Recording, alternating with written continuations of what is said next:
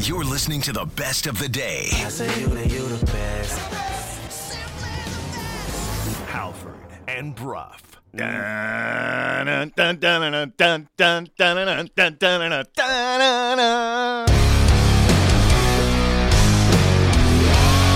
listening to Halford and Bruff.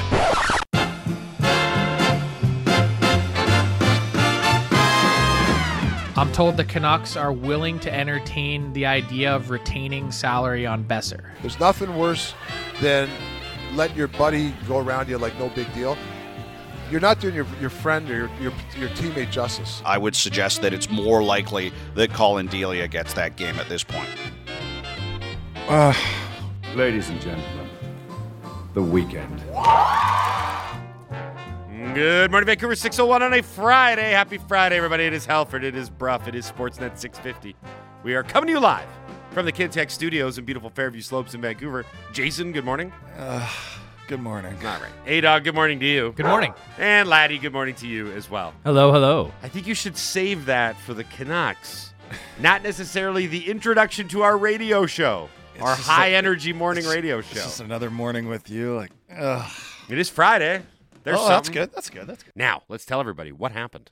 Hey, did you guys see the game last night? No. What happened? I missed all the action because I was... We know how busy your life can be. What happened? Missed it? You missed that? What happened? The Canucks went back to school, also known as practice, yesterday. It was another day where the Canucks went through their paces, but the big takeaway here is that Rick Tocchet held session with the media after practice, and there was a lot of really good audio from that, or a lot of really good quotable clips from the head coach. And then, later on, the Canucks had Dice and Ice, their annual charity fundraiser, and Tocchet spoke again, also at great length, this time on Canucks Central with Sat and Dan, and had even more intriguing things to say. So at the end of the day, I have about 8 or 9 clips that I think embody almost a lot of different topics, but one central theme for Rick Tocchet and the Vancouver Canucks. And that is, they're too good a hockey team. That's not it. That wasn't the biggest takeaway. I thought he was going to be like, I don't know what to do with a team this talented and this hard on the puck. Yeah. So that's not that? That's wrong. Okay. What the big takeaway was, remember when they lost to the Seattle Kraken 6-1 and then Tocchet came out and called his team soft? But I thought he walked that back with you in the interview when I missed that interview, so I'm relying on you. I thought he came on the show. He's like, no, I didn't call them soft. That's I didn't right. mean to call them soft. He walked it back. Mm-hmm. But now he's learned the trick. How do I call this team soft without actually saying the word soft? Well, we have about 6 or 7 different clips, and basically the underlying theme of them is that he doesn't think they're. I don't like saying they're hard.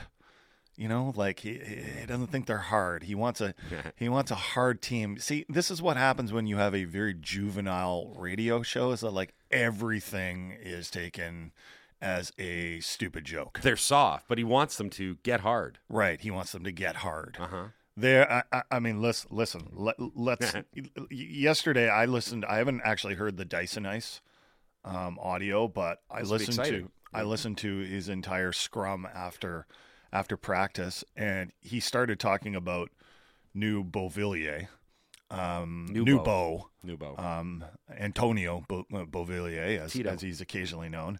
And he was asked by IMAC, who was doing a story on Beauvillier, you know, what he thinks of the player. And Tocchet, you know, he actually kind of didn't mince words. Like, I'm sure IMAC was hoping for this, like, oh yeah, he's great and all. And Tocchet, as we've seen, is not afraid to openly and publicly criticize players. He basically said, yeah, he's playing with Pettersson, and you know what? When you're playing with Petey, I don't want him playing too fancy. And we know the certain things already because Tocchet has spoken a lot and been quite open. We know the things he's harping on. Does he like East-West hockey? He would prefer North-South hockey. And North-South hockey, if you're confused by all this, North-South hockey is just direct hockey.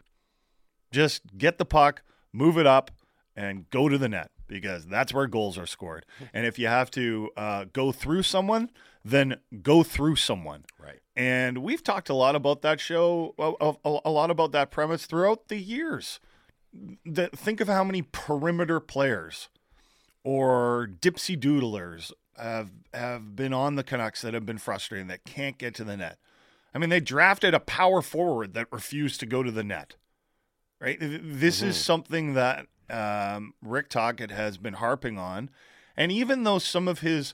See, I think the risk that Tocchet is going to run is that he's going to be labeled an old school coach. That's the risk he's going to be run. Basically, people are going to be like, you're Pete Carroll. Like, Pete Carroll wants to just run the ball. But Pete Carroll, like, talks about, like, you know, like, the game is won in the trenches and this sort of stuff. And maybe I'm old school, but I 100% agree with it. Right? And running the ball and the willingness to take the ball and just you know, take it and go through the other team. It's a similar idea to what Rick Tocchet is preaching. He has time for talent. Like, sometimes you need to make an east-west play. You know what a cross-seam pass is? It's an east-west play, right? But there's so much, there's way too much of that in the Canucks, and there's not enough north-south. And why don't you just run through some of the clips that you've collected here? Because I know you've prepped it, and we can start with some of the practice audio. Maybe just with him saying that he wants the Canucks to go through people and play hard hockey. And then he was so angry that he basically choked on his own rage. So why don't we start there? Why don't we start with this clip? This would be the clip where Tocchet wants the Canucks to go through people and play hard hockey. This is from the scrum, laddie. This is from the scrum. Yeah. Well, I think the group is trying to work hard. It's not excuses. I know the coach staff. I wish we had more time. They just got to know it's a hard game, you know. And I felt against the Rangers there was some good effort, but you got to go through people. You got to stick people. You got to mark people, and we have a bad habit of spinning away from people. And I don't know. That's going to take a long time. That's hard hockey, and you're not going to be a winning team if you don't embrace that, you know, that pain where it's. And I don't care if you're a small guy or a big guy. You don't have to kill a guy. You just got to make sure you mark your guy. Sorry, my throat's yelling too much. Sorry. So D-zone, especially the Rangers, like, you know, you got to make sure if you go on Panarin, I don't care if you're Pettersson or if you're Hughes or you're Joshua Dakota, that's your man, you go through him. You don't have to kill him. And I feel we come off our check way too much.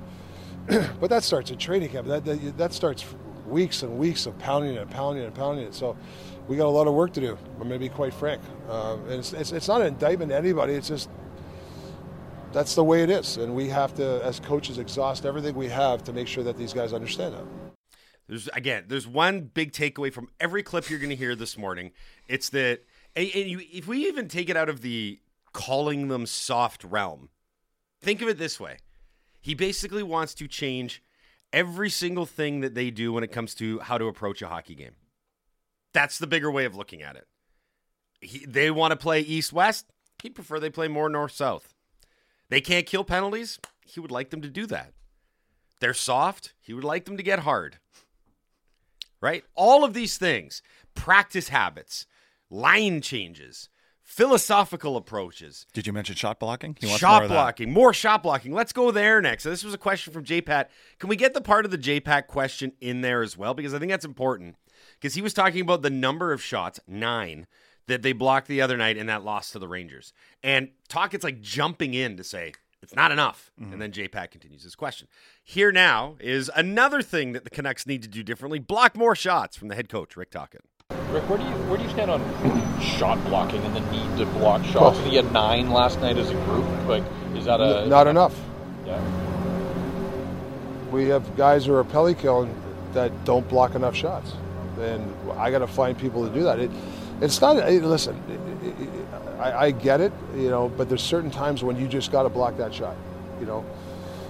There's just no excuse, you know. 6 minutes left, and you're the flex out guy, and you got to get out on a guy. That shot's got to be blocked. So yeah, that's another part of the process here. We have to block shots. So he is talking about all areas of the ice when he's talking about playing north-south and going through guys. But let's not forget why he was brought on. To do this. But okay, well, hold on a second. Don't complete my thoughts if you don't know where I'm going.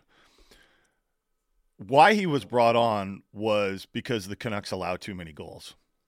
And it's still a problem. Yeah, part of it's goaltending. And by the way, we'll get to the goaltending story in just a bit. But a lot of it's going to be in the Canucks' own end. And he clearly thinks that they don't defend with enough conviction. And you can't just run around out there, and he knows that. You can't just run around. And he said that in the shot blocking. Like, you can't just run around looking for shot blocks. But, like, when the time comes and the opportunity presents itself, you have to make a hard play. And he talks about spinning away from guys. And he doesn't mean that, like, when you've got the puck. He's not talking about, like, Connor Garland is spinning away from guys with the puck. I mean, he might be partly talking about that. But a lot of the spinning away stuff is when you're in your own zone and a guy's coming at you and you got to check him. Well, it's not always comfortable to do that. Like, it's hard, and sometimes it hurts, right? And so let's hear Rick Tocchet talking about how he wants the Canucks to defend with conviction. Yeah, you got to defend with conviction. You know, I know the goal you're talking about. The defenseman's got to take Panarin's stick. That's Sergei and Footer, like, they're masters at. You know, once you got a guy, you take a stick, there's no goal. You know, there's certain little details but that's got to be done in practice. So when we do a box-out drills in practice, and we'll start doing a lot of them, you know, that's what you do. I remember coaching in Pittsburgh with Crosby and Letang. They would go at it with vengeance in front of that because they were challenging something. And I want to get that here. You know, I want PD going in front of the net and Husey taking his stick and boxing him out. Like, that's the only way that you're going to get better. So, and then when the games come, it's natural. It's like brushing your teeth in the morning, right? I know exactly what I'm going to do. So, you know, things like that is I don't want to say they're kind of non-negotiable because you got to be able to do that stuff if you want to win. And, you know, these guys are willing to learn. We've had great feedback from them. They're asking questions that they want to learn. So some people are going to label this old school type of hockey if they want to criticize Rick Tocchet. But don't forget, he's making a lot of references to recent Stanley Cup winners. And he was on the bench for two of the most recent Stanley Cups because he was an assistant coach with the Pittsburgh Penguins. And even though Sidney Crosby doesn't have, you know, the career numbers that Rick Tocchet had in terms of penalty minutes, Sid was never like, I got 100 points and 300 penalty minutes. Be tough to get to Tocchet's mark. Well, we'll talk about that in just a bit. But Sid is a very, very intense competitor. He doesn't scream and yell and bash his stick out there like some people. He doesn't let everyone know how intense he is. He just goes out and competes. And he is a very, very competitive guy. The other guy that Tocchet references a lot is the most recent Stanley Cup champ, and that would be Nathan MacKinnon, and how intense he is. To the point that Nathan MacKinnon actually had to dial it back a little bit. But he's not losing that intensity. And there will probably be times when Nathan MacKinnon crosses the line with things he says to his teammates, but he walks the walk, right? Like, he plays with an intensity out there. Mm-hmm. We also have to remember the head coach and how different his career was than the previous coach. The previous coach was a guy that put up lots of points, but he wasn't an intense competitor with Rick Tocchet. And frankly, he didn't have much of an NHL career. Rick Tocchet had an NHL career, scored a lot of goals, played a lot of games, and racked up almost, get this, 3,000 penalty minutes during his NHL career. Yep. Now, He doesn't expect everyone to be as tough as he was and to rack up those types of penalty minutes because nobody does anymore. Remember, one of his prime pupils in Pittsburgh was Phil Kessel. He wasn't asking Phil Kessel to go drop the gloves, but he was asking him to buy into certain things because he knows that soft teams don't win the Stanley Cup. Mm-hmm. He's trying to build the Canucks an identity. He sees the same things we see when we watch the Canucks. Not a fast team, not a smart team, not a particularly tough team. So what are they? He's trying to develop that. Now, whether or not he's going to be able to do this with this lineup, we'll see.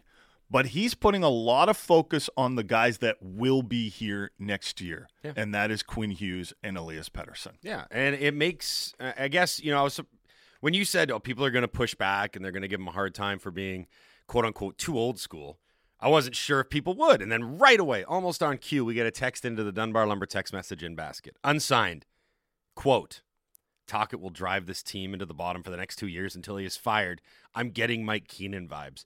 I suppose if that's the vibe that you're getting, I'm not going to do a vibe check for you, but I get the polar opposite, to be perfectly honest. Sometimes I think that Keenan was all about motivation, and I don't mean in a good way. I mean constantly lighting fires under butts and trying to keep guys on edge and playing mental war games. Rick Tocchet has a very clear vision about what he wants to do and the way he wants the team to play. What's more, and this is something that Alvin and Rutherford said when they introduced him, and I wasn't sure it was true, but it clearly is, he's a very good communicator.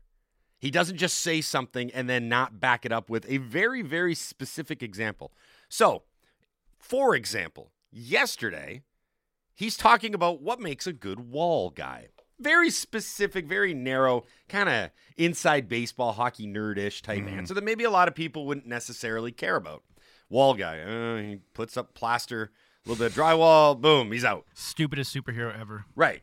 Not like he's wall guy. He's very, very basic. What do you do exactly? I put up walls. Yeah. He hangs drywall for a living. But anyway. He's talking about battling along the boards. Yeah. But the way that, again, maybe I'm over stating how cool I thought this was, but he all of a sudden goes to a very specific example in a recent game talking about, and I think this is important, one of those guys that is probably going to be around here for the future and a guy that he's clearly investing a lot into. That player, Vasily Podkolzin. Here's the answer to a question about wall guys, talking about Podkolzin and then what he has for the future, and then back to what the team needs to do to establish an identity. Here's Rick Tocchet last night from Dice and Ice. I'll give you a perfect example. We're playing Jersey, and we had a really good game. There was 2 minutes left. Jack Hughes was still on the ice, and the puck was rimmed to Podkolzin. And if he doesn't get that puck out, we have tired guys on the ice. Jack Hughes gets that puck, could be trouble. And he did a reverse pinch. The way his technique was really good, he got that puck out. And for me, that play there is as good as scoring a goal. Right. I value that as much as anything. Our staff values that. You want your teammates to value that. Everybody always looks at, hey, who scores the goal? But who's doing those little things? And Podkolzin, who's a young guy and still learning, he's still trying to get himself to stay in the NHL. That's a big play, and we praised him for that. We got it out. We survived that shift. So that's what a good wall guy does. And it's also the technique. That's why the Twins are good at it. Is how do you when the puck's coming to you? How do you take a guy's hands when the guy pinches on you instead of they keep the puck in? Now the other thing I like about Tocchet is that every time that he references players or levels that they want to get to, it's always the best in the game. It's always Crosby, McKinnon. He alluded to Daniel and Henrik there. So he understands, and I think this is part of his career too, is that he was this big bruising guy that could also play a skill game because he scored a lot of goals, but he played with some of the best. He played with Lemieux. He played with Jágr. He played with the par excellence of the day. So he understood that toughness isn't about face punching because the skill guys, and he talks about Crosby all the time, the modern NHL is your quote-unquote skill guys have to be your hardest guys. I hate saying it out loud, but they have to be that. Because otherwise it goes away. It fades away, right? So the next level for Pettersson is going to be developing, and I don't know if it's going to be to the level of Crosby or McKinnon, because let's be honest, it's a really hard level to achieve. There's the reason they're two of the best players of their generation. Yeah. If you fall short of that, that's okay. But you want to try and get there. And the other part Talk mentions all the time is once you make these habits, when you get thrown into big games against Sidney Crosby and the Penguins or Nathan McKinnon and the Avalanche, you're prepared to go up against it. That's really all that it is. It's a simplistic approach, but the Canucks don't have any of that in their game right now. That's why they give up 5 or 6 goals a night. They don't have it. They don't know what it takes to shut down an opponent or find a moment in a game where you need a very specific play, like the Podkolzin one, for example. Now, the real question is going to be, does he make that play in a high-pressure, high-battle environment where the score is knotted at 2 and it's the third period of a playoff game or a game that you need to win to get into the playoffs against a very good opponent? That's what Tocchet's really trying to get at here. And I think that not many guys on this current roster are going to be able to cut the mustard. Let's just be honest here. Yeah. I mean, he talked at length about Gonchar and Foote and talking about techniques, like not just, two very different type of players. Right. But right? he was lauding a lot of the defensive work that Gonchar did, like the ability to lift sticks and box out. And I mean, I guess you have to do that if you're going to be a borderline Hall of Fame defenseman for as long as Gonchar was. But the interesting thing was he didn't talk about it in generalities. I don't want to pile on Boudreau, but Boudreau's answer to a lot of these questions was often like, well, they got to want it more. They got to outwork the opponent. And Tocchet's saying it's yes, but there's a technique. There's a technique to all of this. And he said it. He's you got to get hard and go through guys. Yeah, that's the technique. Get hard first. Yeah. Right? You're hearing it more and more. Yeah. And unfortunately on this show. Don't go through someone and then get hard. Yeah. Get hard and then go through someone. There's an order in place. However, is this part of practice, you think? Does he write this on the wall? No, I don't think so. Oh. It's just understood. Okay. Everyone knows you got to get hard. But I think what's happening here is he's saying that Gonchar and Foote are out there teaching. But what I think is really happening is Gonchar and Foote are out there evaluating. They're not trying to teach a 27-year-old defenseman to do these things. They're like, either you can do it or you can't at this point. Who's responsible for Pettersson laying guys out now? Like, PD's become really physical lately. I mean, I'm loving it. Don't get me wrong. It's awesome. But, I swear, every game I see Pettersson hit at least one guy really hard. I think he's gaining more confidence doing that. He's good at it, too. Yeah. And, for example, I think Hughes getting busted in the nose with a puck and coming back with a shield. Remember how he chased down his brother when Jack had the breakaway? Yeah. There was one thing that Quinn Hughes was not going to let happen on that shift, and it was let his brother score. Did you guys hear PD's interview with Merrick and Friedge on the beach from the All-Star game? One of the things that he said was he was asked what's something that specifically that you're working on, and he said puck protection. And one of the things he said is, I get knocked down too much. I get knocked over too much. So part of that is technique, protecting the puck, but also it's just getting stronger on your skates. And I think we can all agree that he needed to get stronger on his skates. He fell down a lot, and he's still falls down quite a bit. He gets knocked over quite a bit, but I think he's getting better at it. And he's probably reaching the point in his game where he's been in the league for a while. He's like, yeah, I get knocked down a fair bit, but guess what? I could knock people down myself. If you're looking to be at the elite of elite levels, then you need to have such a complete – you can't have flaws in your game or things that guys can take advantage of. Guess what? They will, time and time again. That's how you win those battles, is you find someone else's weaknesses. And you hear all these great stories about the greatest athletes and how they'd work on individual parts of their game. I remember Botch used to talk about – remember how Pettersson got his shot to the level that he did? He broke down in 16 frames. Yeah, he worked on it. He's obsessed with it. He's obsessed with it. Obsessed with it like a golf swing you would be. You'd just be like, you take every segment of that shot. Yeah. Sorry, my throat's yelling too much. Sorry. Ugh, God, choking on my own rage here. This is the best of Halford and Bruff. Download the full show through Apple, Google, Spotify, or wherever you get your podcasts. You're listening to the best of the day. I say you the best. Halford and Bruff.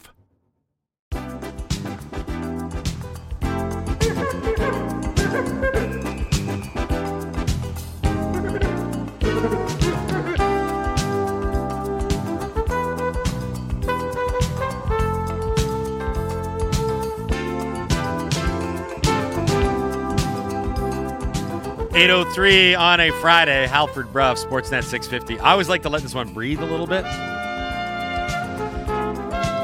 That is a flugelhorn, correct? We're talking flugelhorn. Yeah, it sounds like a keyboard flugelhorn, but it's a flugel. The official theme song of Chris Faber. He had no say in the matter. We just foisted this upon him. We foisted the flugelhorn on Faber. There's some alliteration for you. Huh? Okay. Let's go to the phone lines. Chris Faber, Canucks Army, Canucks Conversation, joins us here on the Halford and Bruff Show on Sportsnet 650. What up, Fabes? Hey, guys. How's it going? We're good. One, thanks for doing this. Two, how is the did you actually buy an alarm clock? Yeah, and I was just telling Balak I forgot to even turn it on last night. Nice. So I just went to sleep and the phone came through, but I don't know. I've been struggling this week. I'm lucky that I'm awake right now. You guys, I've worked with you guys in the morning show, and you guys I think brought up some worries about my energy drinks. So I've quit energy drinks for the last 10 days. And I was thinking it was like smoking, right? Like Yikes. After day 3, it's like, you're not thinking about it as much. It's just not the case. And I'm day 10 here, and I don't know how long this is going to take, but I'm 10 days without an energy drink. Are you supposed to shake this much when you don't drink energy drinks after a while? What was your energy drink intake? It was one a day, just one a day. Okay. I wasn't crazy, but it was one and then that would be the most productive 5 hours of my day. It was right after that, and now it's I got Quads messaging me he still wants 2 articles a day for Canucks Army, and I'm I can't write more than 40 words into an article here. So I don't know. I'm drinking a hell of a lot of tea, chai tea. It's not helping at all. Coffee is just useless. So I don't know what's going on, but maybe I should just celebrate going a 10-day cleanse. That might be what we're doing here, or just go back to bed. Or some weekend, just after this. But stay with us for a while. Hey, Fabes, we were having this discussion about the message that Rick Tocchet is sending, and how the underlying message, without actually directly calling them soft over and over again, is that they are soft and that they need to learn some hard lessons because the NHL is a hard league. Do you bristle at that when you hear that? Because some of our listeners do. Or do you generally agree with the message that Rick Tocchet has been sending? Yeah, I agree with a different message being sent to this Canucks team. I think that's something that's a nice, fresh feeling kind of here in the organization, where a lot of these things that we kind of heard from Patrick Allvin and Jim Rutherford when they first came in here, it's now they're actually finally backing up a few of the things that they've been saying, kind of with the coach, with the trades like the Bo Horvat one, potentially what's happening here with Brock Besser and Luke Schenn, whatever happens in the near future. But I think there's obviously a place here in Vancouver with this Canucks team to have a different message sent to them and try and coach them in a different way. So I've enjoyed dealing with Rick Tocchet up to this point in the season. Obviously, dealing with Bruce Boudreau as a media member was great. He was excellent with us in the media. I think Tocchet's, he's good with the media, but in a different way. And I think a lot of us are appreciating some of this honesty that's being said about this team, because there's certain people that just like to root for the Canucks and hope that they win games, but the people that want to see them really start to turn things around and do it the hard way, this feels like everything that Rick Tocchet's been telling us. If the stuff that he's talking about is actually being done behind the scenes with this group, and I do think it is. I think that practice that they had the other day where they just passed the puck, stopped, a whistle went, then they talked about really simple things, that's got to be embarrassing, right? That for certain players, when that's going around on social media, and people are just kind of everybody in the hockey world's kind of talking about this practice situation with the Canucks, that's got to be kind of embarrassing for the players. And that kind of feels like the tough love that we've kind of heard so far from Rick Tocchet up to this point. Does he have the horses to make this a success? Well, no, I don't think so. Not right now. There's definitely a lot of changes that need to happen to this Canucks, and specifically on the back end, right? The defense needs to really have a makeover, and I don't think that makeover makes this team ready for it next season. I don't think there's enough on this Canucks, in this Canucks organization, whether it be players that you can trade, draft picks that you might want to trade, prospects that you maybe want to move on from. There's not enough here in the organization right now to be able to rebuild the defense for next season or the year after that. So I think it's going to be a 2-year plus thing. So it'll be interesting to see how that timeline of actually having a competent defense matches up with Rick Talk even being here, right? Because it's not like coaches have the longest shelf life, and I know he's earned himself, I think it's 2 years after this one on his contract, but he's like, what's it going to be like by the end of that? Like, maybe that's when we actually start to see some of those seeds that you planted in the defense flower pot kind of blossom into a flower at that point. That's what you want to see.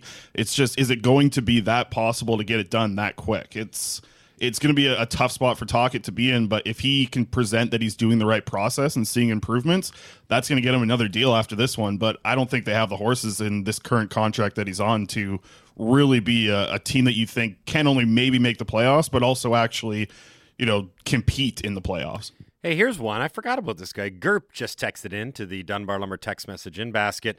Don't worry, Jake Livingstone will fix it all. Yeah, what's going on with our boy Jake? That was we were going to sponsor him. Remember, we were going to get him a name, image, likeness down in the NCAA. But then we just kind of forgot, which is very apropos for the show. I'm Jake Livingstone. You're listening to the Halford and Bruff Show. That was the farthest the relationship ever got right there. But you were the one that got our attention onto him in the first place. Have you kept tabs? Yeah, absolutely. He's the number one college free agent coming out this year. He's going to be 24 basically when he signs that deal, or within a couple days of that entry-level contract that he signs with some NHL team. From talking to some people around him, it sounds like every single NHL team is interested. Okay. I think that's pretty obvious. 6'3", 6'4", right shot defenseman who has a real long reach, plays power play, penalty kill, top pairing minutes for one of the best teams in the NCAA. Like, everybody's after him. Okay. So it's going to be about ice time, right? Like, that's what I've heard. It's going to be a decision that comes down to, like, he's not going to try and play for the Tampa Bay Lightning, right? Like, it's probably not a smart idea. Go over and play for some team with right shot defense. Like, so you look at teams around him, and it's like, okay, the Vancouver Canucks, not only could he play right defense, he could be the number one pairing guy. Like, you wouldn't be shocked if he just started playing with Quinn Hughes coming out and signing. So, when you look at that, there's not a lot of other teams in the NHL that can offer him a defense partner of the caliber of Quinn Hughes. So I know there's interest from the Canucks. I know there's interest from his camp to potentially make it with the Canucks. And like I said, every team's in with it. So you can kind of expect Livingstone to be able to pick whatever team thinks it's the best landing spot for him. So it'll be interesting to see, because the Canucks have a pretty nice little spot for him if he does want to land in the NHL right out of college. Does anyone care that he's 24 years old? Because, I mean, it's, there's guys that are in the NHL right now. They're 21, 22, and are actually a couple years already into their careers. I know, like, from the NCAA football version, he's like the Georgia quarterback, Stetson Bennett. That guy's like 31. Stetson Bennett the fourth. Yeah, right. He's only 25, but now he's going to presumably be drafted into the NFL. It's just different because the shelf life of an NFL player is so much shorter. But does anyone seem to care that Livingstone's 24, or is it not that big of a deal? That's the thing, because nobody cared when he was 18. Like, that's kind of why you have to look at these guys when they're 23, 24, and you see them develop in the NCAA. And I think the NCAA has done an incredible job over the past, what feels like maybe 10 to 15 years of really making that like an extremely competitive league. Like, you can watch WHL and it's, very good hockey, but the structure and the way that they play like pros in the NCAA just looks a little different. And I think when players are 23 and they've been there for a few years, what you're expecting isn't a prospect. Like, you're expecting a player. I think that's the difference. So people aren't looking at Livingstone as a guy that's coming into their prospect pool. Like, teams are looking at him as a guy who's playing NHL minutes. Like, we mentioned Nick Blankenberg, I think, like a couple weeks ago on the show, as joking around, but like, that's an example of somebody who was much lower caliber of an NCAA free agent defenseman. He's coming in and playing NHL games immediately, and then gets a decent amount of a run with Columbus this season. So, with this player, like, he's an NHL defenseman. Like, I don't have a doubt about that. He's going to come into the NHL and have success. It's just going to be about who he's playing with and where he's playing in a lineup to kind of see what that success kind of translates to for an organization. What's the hardest thing about scouting, Fabes, in your experience? Is it assessing what the talent level actually is in the player? And sometimes you have to go, okay, well, what kind of level is he playing? What role is he playing? Or is it trying to extrapolate how much better that player can get?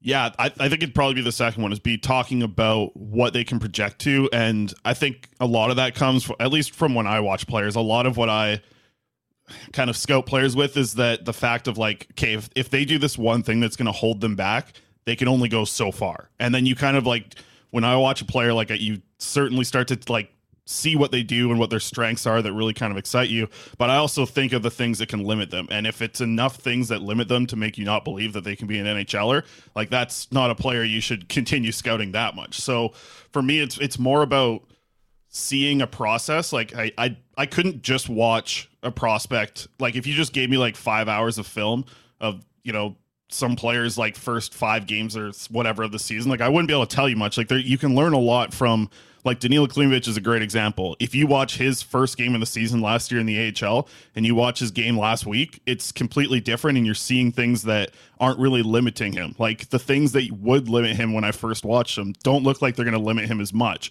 So you have to be really excited about the development of that player and how they're continuing up. Mm-hmm. So I think if you can project that the right way, that's probably the hardest thing, at least with scouting, is like if you can see the way the trend is going and you can find the end, that's kind of the hardest part of the whole thing. When you watch Aatu Räty play, I think the thing in Vancouver is like Bo Horvat had skating issues and he fixed them. So there's this, I don't want to say assumption, maybe there's just this optimism, and there's nothing wrong with optimism that, any player with skating issues, those issues can be fixed. Do you see fixable issues when you watch Räty skate? Yeah, absolutely. Like, I think there are times when he looks decently quick, and then there are times where maybe there's some sort of consistency problem because it's like he's barely moving. But there are times where he's like really quick. If you watch his 2 like overtime goals that he scored for Bridgeport, like he flat out burns his way to the net from his own zone on beats both players, and you're like, wow, like that was not bad at all. Like, why doesn't he do that every time? And then I guess that would be more of a consistency thing is does he need to do something different with how he's taking off his first 3 strides, how he's, using the edges of his skates, whatever it may be. There's a lot of things where that it could be there. So I think you have to have a little bit of excitement about him growing his skating.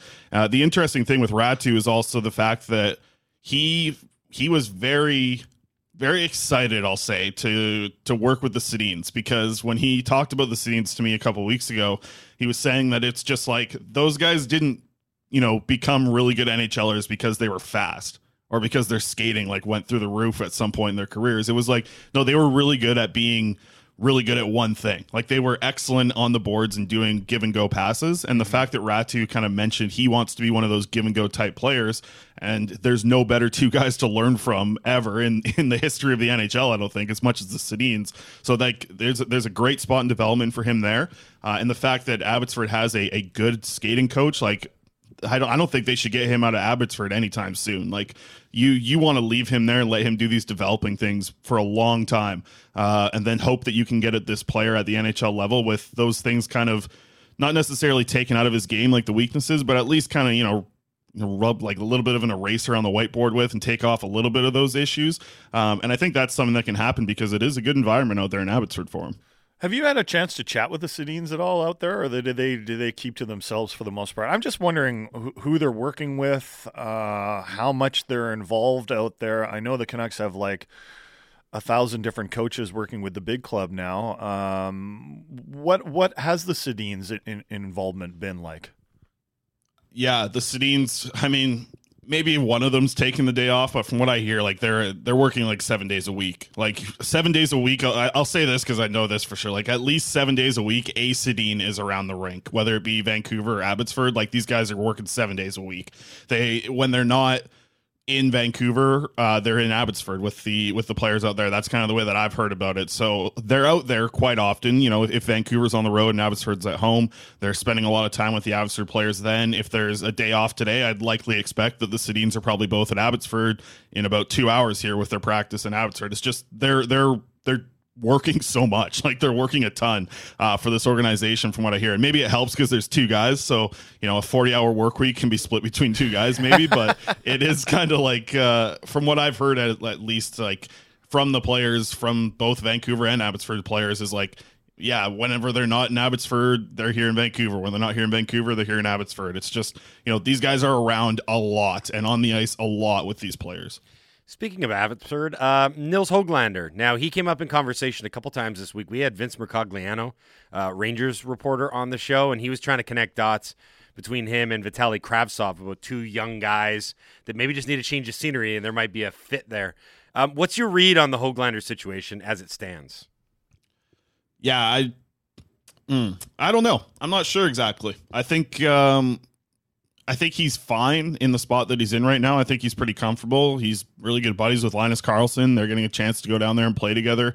Neil's also got a ton of NHL games before being sent down to the AHL. So it's a little bit of a weird situation of, development not being ruined, but being placed kind of in a different part of his career. So I just think that he's fine with what he's doing down there. I know he's having a good time, at least from talking to him or about being in Abbotsford. It's fine. It's not a bad thing, I don't think, for him. He doesn't believe it that way. He's enjoying playing hockey. I think he's having more fun playing hockey, which is a good thing. He's also a lot more angry that he was when he was in the NHL, so maybe that's coming to show as well. Good. But yeah, he's like, if you guys remember when he was drafted, there was like videos of him just like every time a player came to hit him on the boards, he just like threw an elbow up. And like that was a consistent thing in Nils Höglander's game in the SHL before he came over here. And it's not like he's at that level yet. Like maybe he's learned not to do the elbow, but like he's pissing a lot of people off when he's playing against him in the AHL, and it's pretty awesome. Like it's the Nils Höglander that gets you excited, not just about, because listen, he's super skilled, right? Everybody knows that. Like he's a skilled player with the puck, but is he like elite, like top of the league with how he handles the puck? Like no. But he can have these other things that people get excited about, and one of them is kind of being a little bit of a rat and pissing people off. Like the angry hog's the best hog, I think, when you're talking about Nils Höglander out there in Abbotsford, and he's doing it lately. Yeah, get him some energy drinks. Speaking of, I can think of one person who misses his energy drinks. Well, speaking of Fabes, it's a very energetic hit, though. Well, I'm speaking of this in the Dunbar Lumber text message in basket. Countless listeners are here to help you with your plight, and someone wrote in, tell Fabes to try liquid pure ginseng and royal jelly. Then I had to look up what royal jelly. Yeah, royal jelly. Sounds expensive. It's not what I thought it was, but okay, I'm just going to read it. Royal We're jelly. going with it, okay? Okay. It is a milky secretion made by worker honeybees that is rich in protein. Oh, wow. You had me at milky secretion. Yeah, I was going to probably had a lot of people with I'm that. glad you had honeybees at the end there. That was worried for a second. Royal what? Anyway, so there's something you can try. I am neither advocating for nor against this. We're doing what we learned. So now, Jason, we've all learned what royal jelly is. Yeah, I wish I hadn't learned that. Do you guys sell the milky secretion here? I've been told it works well. What kind of store is this? Fabes, go back to bed. Thanks, buddy. Yeah. All right. Enjoy the weekend. Have a good one. Thanks, Fabes. Chris Faber, Canucks Army, Canucks Conversation here on the Halford and Bruff Show on Sportsnet 650. It's Ask Us Anything Friday on the Halford and Bruff Show. We haven't really done what we learned many, but we'll do some on the other side. So text them into the Dunbar Lumber text line at 650. We are giving away Canucks tickets today to the best Ask Us Anything or what we learned. Canucks tickets to Saturday's game against Torts and the Flyers. Chayton and Surrey with an Ask Us Anything. Which city or team had the worst sports breakup? Was it Edmonton and Gretzky, Vince Carter and the Raptors, the Nordiques leaving Quebec City and then immediately winning the Stanley Cup in Colorado? Was it Patrick Waugh and the Habs? Any others? And he says not including LeBron, since that's an obvious number one. The Patrick Waugh one for me was the one that it immediately came to mind because it was so public. Yep. And it was so salacious, the whole thing. Like the story was that he got, well, not everyone knows it, right? He got left in a game which he allowed, 8 goals? And then when he was finally pulled, 9 goals, but whatever, who's counting? He went to the bench and he told the team president, "Get me out of here." Like, that is crazy. Yeah. That happened to a Hall of Fame goaltender like Patrick Waugh. To me, that's a bigger, more noteworthy breakup, and I know this is going to sound crazy, than the Gretzky-Edmonton thing. Because the Gretzky-Edmonton thing was a lot about the owner needing the money. But also, Waugh went to Colorado and then promptly won Stanley Cups. That was for whatever Gretzky left Edmonton, he never shoved a Stanley Cup back in Edmonton's face. Like, that's important to note about this whole thing. You know what was a huge one, too? Chris Pronger and the Oilers. Because I feel like they're still feeling that. Yep. That was a big one. And then he goes to Anaheim and he wins the Stanley Cup. Pronger was ripping on Mark Spector on Twitter the other day. Oh, yeah? For what? So he's still I forget what it was, but it was he made some comment about Jesse Puljujarvi and threw Todd Marchand under the bus for some reason. So he was coming out to stick up for Todd Marchand, but he still obviously holds some ill will towards Edmonton and the media there. It's a good one, but it's the top three in hockey. Pronger doesn't make the top three. The top three in hockey, Gretzky and Edmonton is up there. But I think Waugh and the Habs is 1, Gretzky and Edmonton 2, and then I think Lindros and the Flyers. That was something special. I would say Lindros and Quebec City. Well, there's that one too. That's fair. They were never together. Is he allowed to go there? Do you think they let I think him in? time has healed all wounds. Quebec? Really? Yeah. I don't know, man. Yeah, I think so. There's some grudges, I think. You know what's crazy is I remember when we did the Winter Classic in Philly, how revered and beloved Eric Lindros is among that fan base. Like I knew he would be, but do you mean Philly or Quebec? No, I was talking about Quebec. Right, okay. I think time's probably healed. I had a buddy from a Quebec buddy, and his dad. I just remember as a kid, anytime we mentioned Eric Lindros, he would just start swearing repeatedly, just long swear words in French. Well, yes. Other he hated him. Outside of hockey, other really good sports breakups and divorces. Kobe and Shaq with the Lakers. That was like, I don't know how many titles they would have won together, but it would have been a lot, and they just couldn't. What about Shea Hillenbrand and the Blue Jays? Yeah, that one's right at the top of the list. The ship is sinking. The one that I think of recently, and it was close to this area, Earl Thomas and the Seahawks was a bad breakup. How many more years did Earl play after that injury? It was just 1, wasn't it? Yeah, he went to Baltimore. Played. Did he get paid big time by Baltimore? Did that injury actually cost him a lot? And he had that whole thing with his brother. That was weird. Okay, you remember that? No. Oh. Look it up at the break. That's why I'm not saying it all out loud on the air. Okay. But Earl Thomas stands out because of the visual. Yeah. Remember flipping the bird on the cart going and you're off? Like, oh. I bet they don't come back from that. I bet the relationship is over right there. This is an interesting one. The Canucks continue to slap Boudreau in the face when Tocchet is constantly criticizing the team's fundamentals.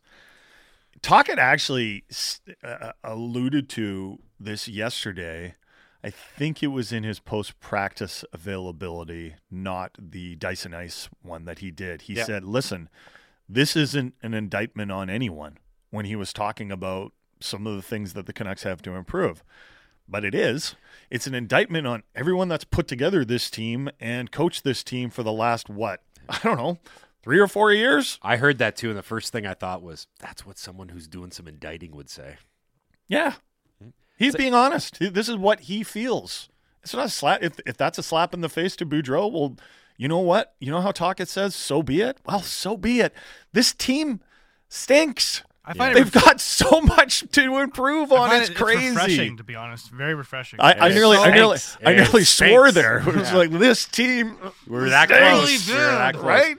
Well, it's funny. So many coaches don't say anything, though. So it's nice to hear a coach that actually says something. I got no problem with it. I'm happy many guys he's got are just they give you the answer. Like, all right, I've heard that a million times. And we'll see if it evolves. Yeah, right now it's just he's talk, coming in right now, and he's being honest. Like maybe he's going to have to be cognizant of that if it doesn't get the desired result. Well, we see guys like Daryl Sutter and eventually his brutal honesty that we all love, and he tells it like it is. Eventually, some of the players are going to like, hey, I don't like that anymore. And guess what?